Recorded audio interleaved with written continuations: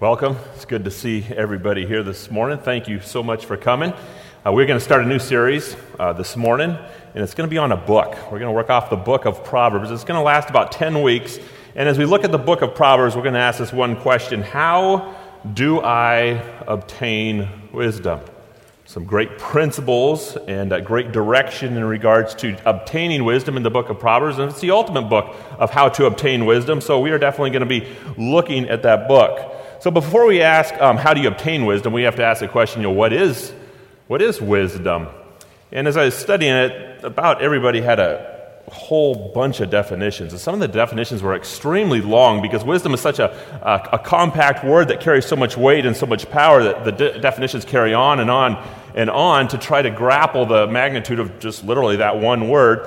And so you read this definition, this definition, this definition, this definition. All the definitions say the same things. They're all pointing to the exact same thing as they're pulling these definitions out of Proverbs. But as I'm looking at the series, I'm thinking, well, what definition should I use that would wrap up all the definitions? And so I started to look around as much as I could, and Tim Keller gave a definition that is really fast and short and simple. And so I'm going to give you a really fast, short, simple definition. It's going to be the same definition we're going to use for the next 10 weeks, and everything is going to be explained these next 10 weeks on the magnitude of that awesome word, wisdom, and how to obtain it. So here's Tim Keller's definition. Wisdom, number one, wisdom is making the right decisions when the moral laws do not apply. In a minute, we're going to talk about wisdom, but let's first talk about moral law. What is moral law? See, we have a creator, and with that creator, God designed this world for the purpose of giving you joy, for the purpose of giving you happiness, for the purpose of giving you peace. God is all about peace and wants to give you peace, purpose of giving you rest, purpose of giving you purpose of giving you direction. God designed you with your best interest in mind. Therefore, what He has done is He has given us a moral law. And inside that moral law, it's given to us for the purpose of bringing us joy, bringing us happiness, bringing us peace, bringing us absolutely everything we want as a human being. Let me give you an example of what I talk about in regards to a moral law. Let's just pretend like somebody is texting you that is not your wife, or somebody is texting you that is not your husband. And as they are texting you, they're saying, I want to commit adultery with you. Come with me. And so you're looking at these texts, and all of a sudden there's a temptation that is taking place, and you're thinking, okay, God is the one who created me, and God wants me happy.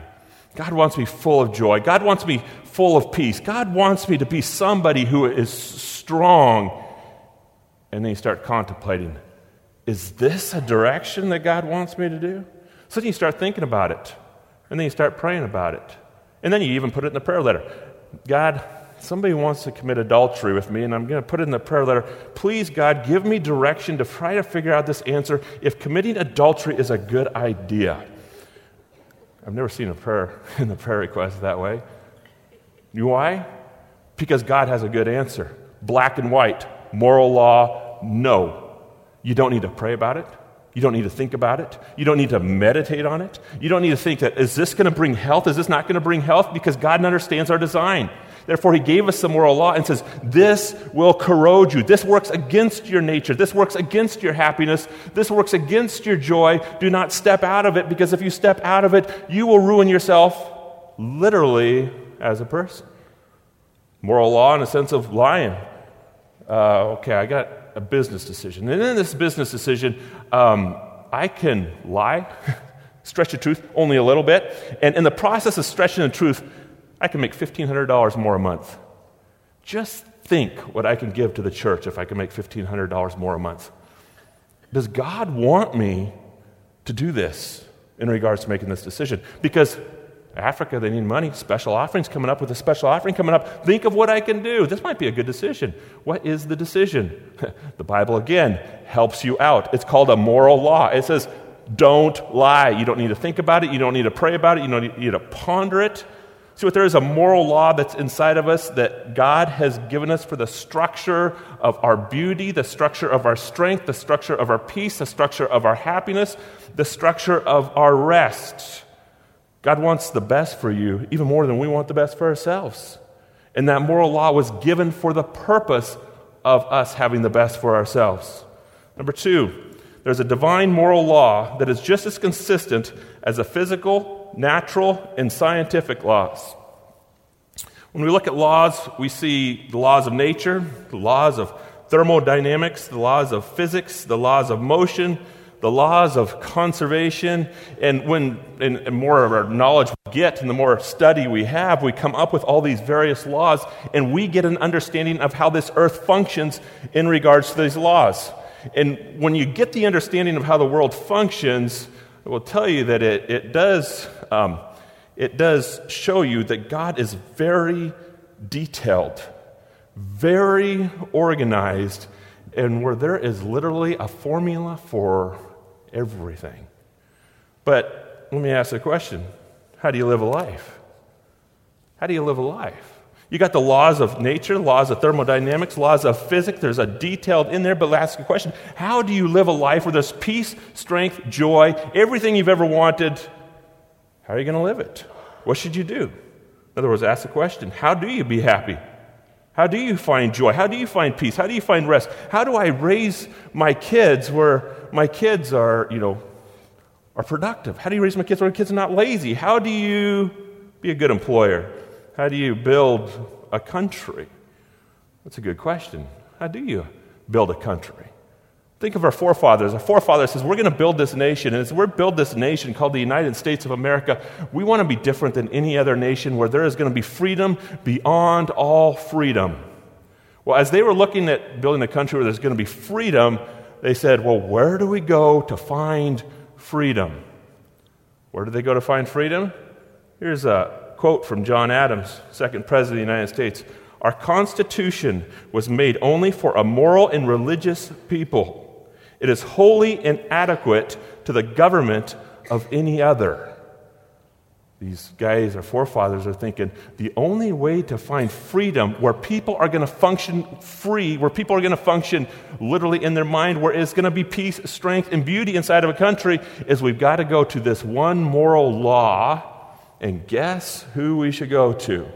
Well, the one that created the fibers, the psyche of our being. Where did they go to? They went right to the Bible. Freedom only comes under the moral law of God. So what we do is we think of, okay, well, I want freedom in this world, and all the Bible does is restrict me. That's incorrect. All the Bible does is want to make you come alive. All the Bible does is make you want more passion, more rest, more love, more peace. All the Bible does is want to feed you with something that is so beautiful and something that you don't even know you want, but something that is so amazing that if you listen to absolutely everything it did, and everybody in the world listened to absolutely everything it did and obeyed every single statement that is made, we'd have absolutely everything we want. Think about it. Think about if everybody did exactly what they're supposed to do. Did you know there's a term for that? They call it heaven. That's the term. Sin is gone, and everybody functions the way they're supposed to function. Everybody functions in a moral law, how we were literally designed. Benjamin Franklin said, okay, I'm going to make a country, and we want this country to be as strong as we can on earth. Therefore, what is he going to do? Laws without morals are vain. We've got to put this as a quote from Benjamin Franklin. We've got to put laws in place, and they can't be our laws. They've got to be our Creator's laws. Now, in America, we have taken laws that are outside of the Creator's laws, and we've put them in place, and they are morally incorrect. Are they going to succeed?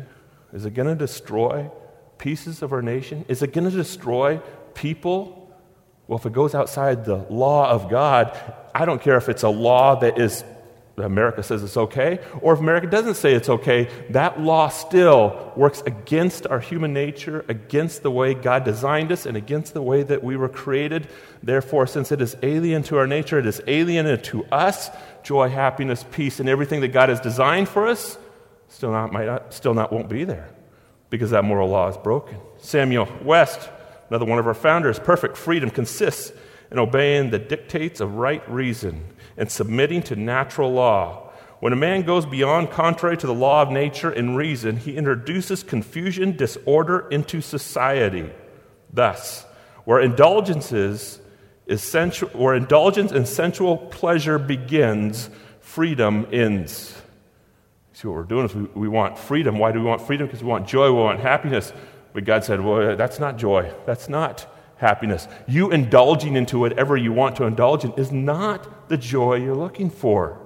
Therefore, if you want joy, freedom, and happiness, walk alongside the God that created a moral law for you and obey it to a T as much as you possibly can, and inside that, you're going to get a taste of heaven on earth. Let's continue to talk about this moral law. Letter A, there's ethical laws within our nature. When it comes down to the book of Proverbs is just a download of information on how our nature functions the way that God wants our nature to function. And therefore he says, do this and this takes place. Do this and this takes place. In fact, from chapter 11 clear to chapter 31, you're just going to get a download of information. They're not necessarily law, do this. But what they are is this is explaining to us how our nature functions, how you should function, how we should function inside of the way that we've been created. Let's give one, Proverbs 11. A kind man benefits himself, but a cruel man brings trouble on himself. Anybody want to be benefited? I want to live a life where I am going to receive benefits. Or this, we'll just be kind. Anybody want to be cruel? Well, what are you going to do? You're going to absolutely bring trouble on yourself. This is a statement from our Creator that is explaining our nature, that if you want to benefit yourself, specifically be kind. Proverbs 11:25, a generous man will prosper. He refreshes, others will refresh. He himself will be refreshed. Do you want to prosper? Do you want to be generous? Do you want to refresh? Refresh others. It's a book that came out years ago, and almost everybody would know the title. It's called Chicken Soup for the Soul. And what is Chicken Soup for the Soul? It's describing what your soul is longing for, describing what your soul needs, describing what your soul desires. The Bible is the chicken soup of the soul. Everything we need, everything we desire, everything we really want is given to us in the Word of God. See, we're not working with a God that says, I will smack you if you don't follow my directions. We're working with a God that says, if you don't follow my directions, your sin will smack you.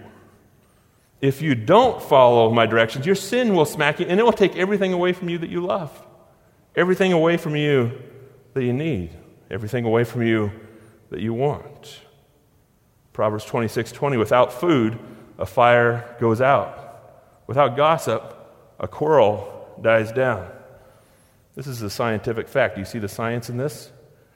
In science, it is proven that if you gossip, little energies come in your mind, an energy comes up in your soul. What actually builds fire? And what is that fire? Fire for hate, fire for frustration. Just the simple words, remember our Creator is putting this out, the simple words of saying something bad about somebody else lifts you up and creates a hate, a fire, an energy in that person.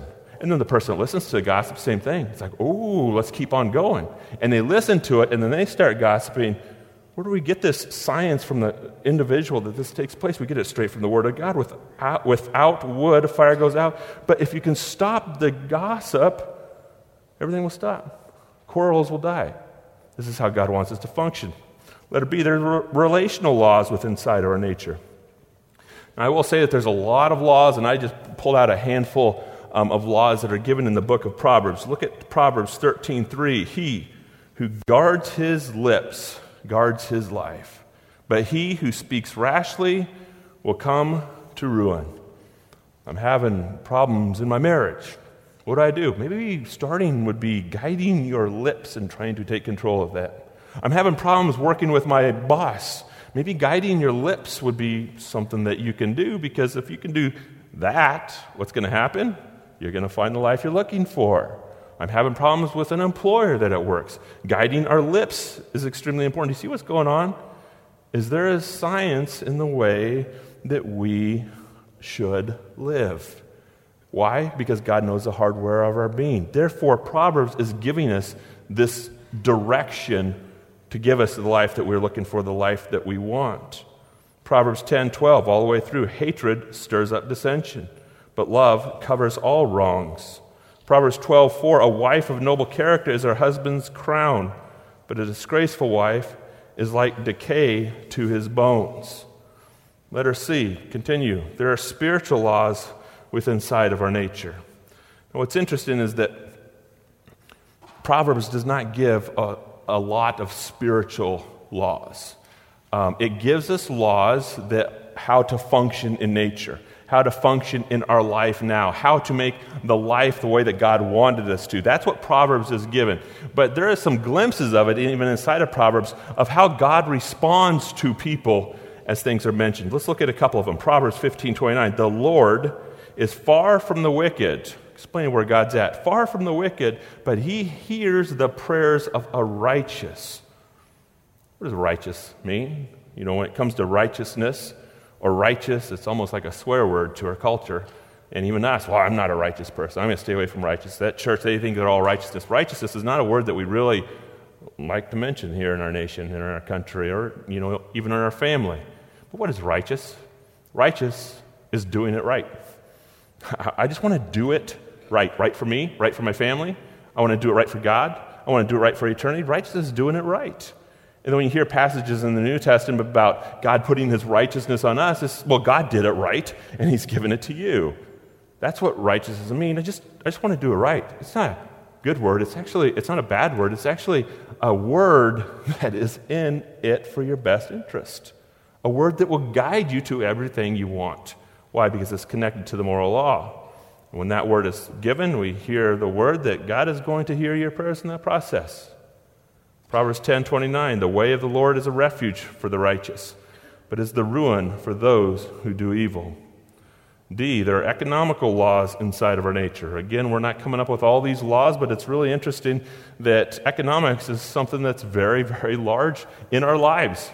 And therefore, since it's very, very large in our lives, it's very, very large in the Bible, giving us an explanation of direction of how money works inside our human being. Here comes one. Proverbs 13:11. Dishonest money dwindles away, but he who gathers money little by little makes it grow. Dishonest means wealth really quick through various schemes, but also wealth that comes really, really fast. Wealth that comes really, really fast is very hard to hang on to, and that's a scientific fact. Every time I look at the phone, they give you these advertisements and to almost slam people. One of the advertisements that they give on my phone is, look at all the Hollywood stars that are bankrupt. Look at all the Hollywood stars that are poor. Look at all the Hollywood stars that are, doing regular jobs after they had the millions and were entertained by that. Look at the football players that are no longer wealthy. What happens? Money just comes, and as money comes, it pulls them into a pit. But those who take little bit by little bit by little bit by little bit does what? It starts to grow. It starts to get strong. It starts to be more. Proverbs 11:28, whoever trusts in riches will fall, but the righteous will thrive like a green leaf. Martin Luther made a statement. He said that all the greatness, wealth, and prosperity of the world was but a bone which God threw to a dog. So many people walk through life feasting on the wealth of the world and never get to the table to have fellowship with the Creator. We're hanging on to something that's a lot smaller than what we should be hanging on to, and that is money. Number E, there are emotional laws within inside our nature. Proverbs 12:25, an anxious heart weighs a man down, but a kind word cheers them up. That one statement carries so much power because we live in a world where there is so much anxiousness, so much anxiety, so much oppression, so much depression. Did you know there's a formula to get rid of that? Say if my wife has it, there is something that I carry that is a power, and all it is just an encouraging word. Throwing the encouraging words out there to lift that person up. We hold encouraging words back, and we hold power back as a result of her holding encouraging words back, and we are in defiance of our nature. And as a result, we don't give those things And as a result, people continue to suffer. We have more power than you think you do. So looking at all these laws, number 3 kind of gives us the statement of what wisdom is. You have moral laws, but here's what wisdom: rules, laws, moral standards, principles, guidelines address 20% of the situations you face. But wisdom addresses the rest of the 80. Through Scripture, there is roughly over 3,000 commands. Love God if you want a life. Love God and everything will come. Salvation will come. Peace will come. Rest will come. You're walking with God. Love God with all your heart, soul, strength, and mind. Love others as yourself. God wants our best interest in mind. Those commands are given. You got the 10 commandments. Do not commit adultery. Do not lie. Do not steal. You have all those that are coming, but it only wraps up 20% of every decision that you make. Who do you marry? There's no law for that. There's no law that says, I marry Jody when I was dating Jody. Who do you date? Should you break up or should you not break up? Do you see what's going on? There is a moral law that says if you want joy, you want happiness, you want strength, you want everything that you want, there's laws that give 20% of that understanding. But there's 80% out there that you don't have anything that laws don't apply to. Should I stay here? Should I go to college? Should I not go to college? What college should I go to? You can't look it up in the Bible. The reason why is because my daughter is going to college starting in September, and she has an opportunity of 4 because she's been accepted to 4. And if you look at them, George Fox, Corbin College, Point Loma, and then there's also one in Idaho. Which one is the right decision? It's not in the Bible. There's no moral law that will give the right decision, and it all rests where? It all rests on wisdom. Should I move? Should I not move? Should I confront a person? Should I hold back? Should I speak? Or should I shut my mouth?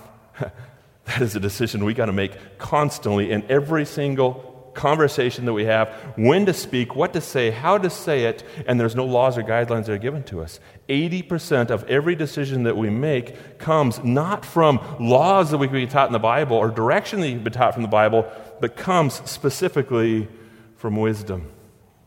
My wife often will get dressed at the closet, and she'll come out with a beautiful dress on, and I just have to say that my wife absolutely looks gorgeous in anything. But she comes out consistently and says, "What do you think of this dress?" And then she will elaborate. Do I look cute in this dress? Do I look beautiful in this dress? Does this dress show too much? Does this dress make me look chubby? Does this dress... Well, I don't know if she's here or not. But let me tell you what goes on in my mind. Is I don't give a rip about the dress. I don't care about the dress. But I really care about my answer to her question, because I've answered the question wrong in the past. And I paid for the question of asking it wrong in the past. So I'm just giving you the male mind, or maybe just my mind, but I think you guys males can figure it out well. This is the way your mind works, is you're not even looking at the dress. You're looking at her head, her expressions, and her face. And you're asking, God, give me a law for this. I want an answer that I'm supposed to give, and I don't know what the answer is. And if there is not a law in the Bible, I've already checked, there's not a law, then give me your audible voice, because I don't want to make a mistake on this one. God's up there laughing and said, Mike, use your wisdom. Use your wisdom. This is where wisdom comes into being. Because 20%, you're going to get a moral law that's going to give you life, peace, strength, beauty, everything God designed. But 80% of your decisions that are huge is going to be rested onto wisdom. Proverbs 4:5, here's the good news. Get wisdom. Get understanding. Do not forget my words or swerve from them. Do not forsake wisdom, and she will protect you. Love her, and she will watch over you. Wisdom is supreme. Therefore, get wisdom. Through it cost you all, yet get understanding. Esteem her, and she will exalt you. Embrace her, and she will honor you. She will set a garland of grace on your head and present you with a crown of splendor. Listen, my son, accept what I say, and the years of your life will be many. That verse is saying, get the 80%. Wisdom is crying out in the streets. God wants to give you direction. God wants to give you understanding. God wants to give you the words when you don't really know what the words are. And for the next 9 weeks, we're going to come up with, well, how do you get wisdom? Saying the right things in each situation, or saying no things when I'm not supposed to say anything. Here's one way to get started on how to get wisdom. Number 4, to get wisdom, you must first study the 20%. Read your Bible daily in the book of Proverbs every month. There's different kinds of wisdom out there that the Bible mentions. One of the ones that it mentions the wisdom of the world. See, what happens is that we have a mind, and as we live in this world, we are being educated whether we like it or not, and there's no neutral zone. So as we live in this world, an education is taking place, and it is going to be an education of the world, but the world does not have your best interest in mind. If you embrace it, if you love it, if you use it, and it is outside the moral law of God, it will ruin you, it will destroy you, and it will take you out. But there is something that is powerful. There is something that is strong. And do you know what that is? That is an explanation from the one that created your hardware, which is God. I made you, I designed you, and I am into science. Therefore, read my word and get an understanding of how to function in your family, how to function in your society, how to function in your jobs, how to function everywhere you go. My word is giving you this moral law, and by understanding this moral law, it will be then a start of wisdom. What's the difference between wisdom and knowledge?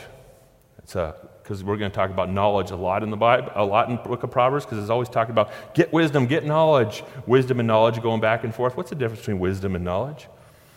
Just to give you a fast explanation, knowledge is the 20% of somebody else's wisdom. Knowledge is the 20% of somebody else's wisdom. Solomon was a very wise person. And as he is a very wise person, he disclosed the mind of God in his wisdom. And I can open up the pages and I can see his wisdom, I can see God's wisdom, but it's going to either fit into my mind or it's not going to fit into my mind. That is when it is knowledge. And then what's wisdom? Wisdom is the 80% that comes out of me. But the 80% that comes out of me will only come from the study of the 20%. Look at Proverbs 24. A wise man is strong. If you carry 80% of decisions that are working, that are correct, that are in accordance to your nature, you are going to carry a strength. But a man of knowledge increases his power. What's it saying? Study the 20%. You'll be strong if you have wisdom. Study the 20%, and your power of wisdom will increase. Proverbs 2:6. The Lord gives wisdom. From his mouth comes knowledge and understanding. From his mouth, what is his mouth? His mouth is the Word of God. Therefore, when we go into the Word of God, we understand him, but we also understand us. We understand how we function. We understand what we want. We understand what we need. We understand what we need to literally embrace for the purpose of happiness, joy, and peace. Study the 20%. It's a new year, 2019, and in this new year, it's time to set goals. One goal that every believer should set is I will be in the Word every single day, because you are in the world every single day. And when you're in the world every single day, that world will educate you. Is the Word educating you? You say, I'll be in the Word 15 minutes, I'll be in the Word 20 minutes, but you're in the world the rest of the 24 hours outside of that. The goal, very minimal goal, is read the Word every day. And then here's another challenge, a goal that I encourage you to set. Proverbs is a download of our nature, is a download of how we function, is a download of our intellect, a download of how we should respond. Well, if you know there's 31 chapters in the book of Proverbs, there's 31 chapters in the book of Proverbs, 31 days in a month, you should read a Proverbs a day.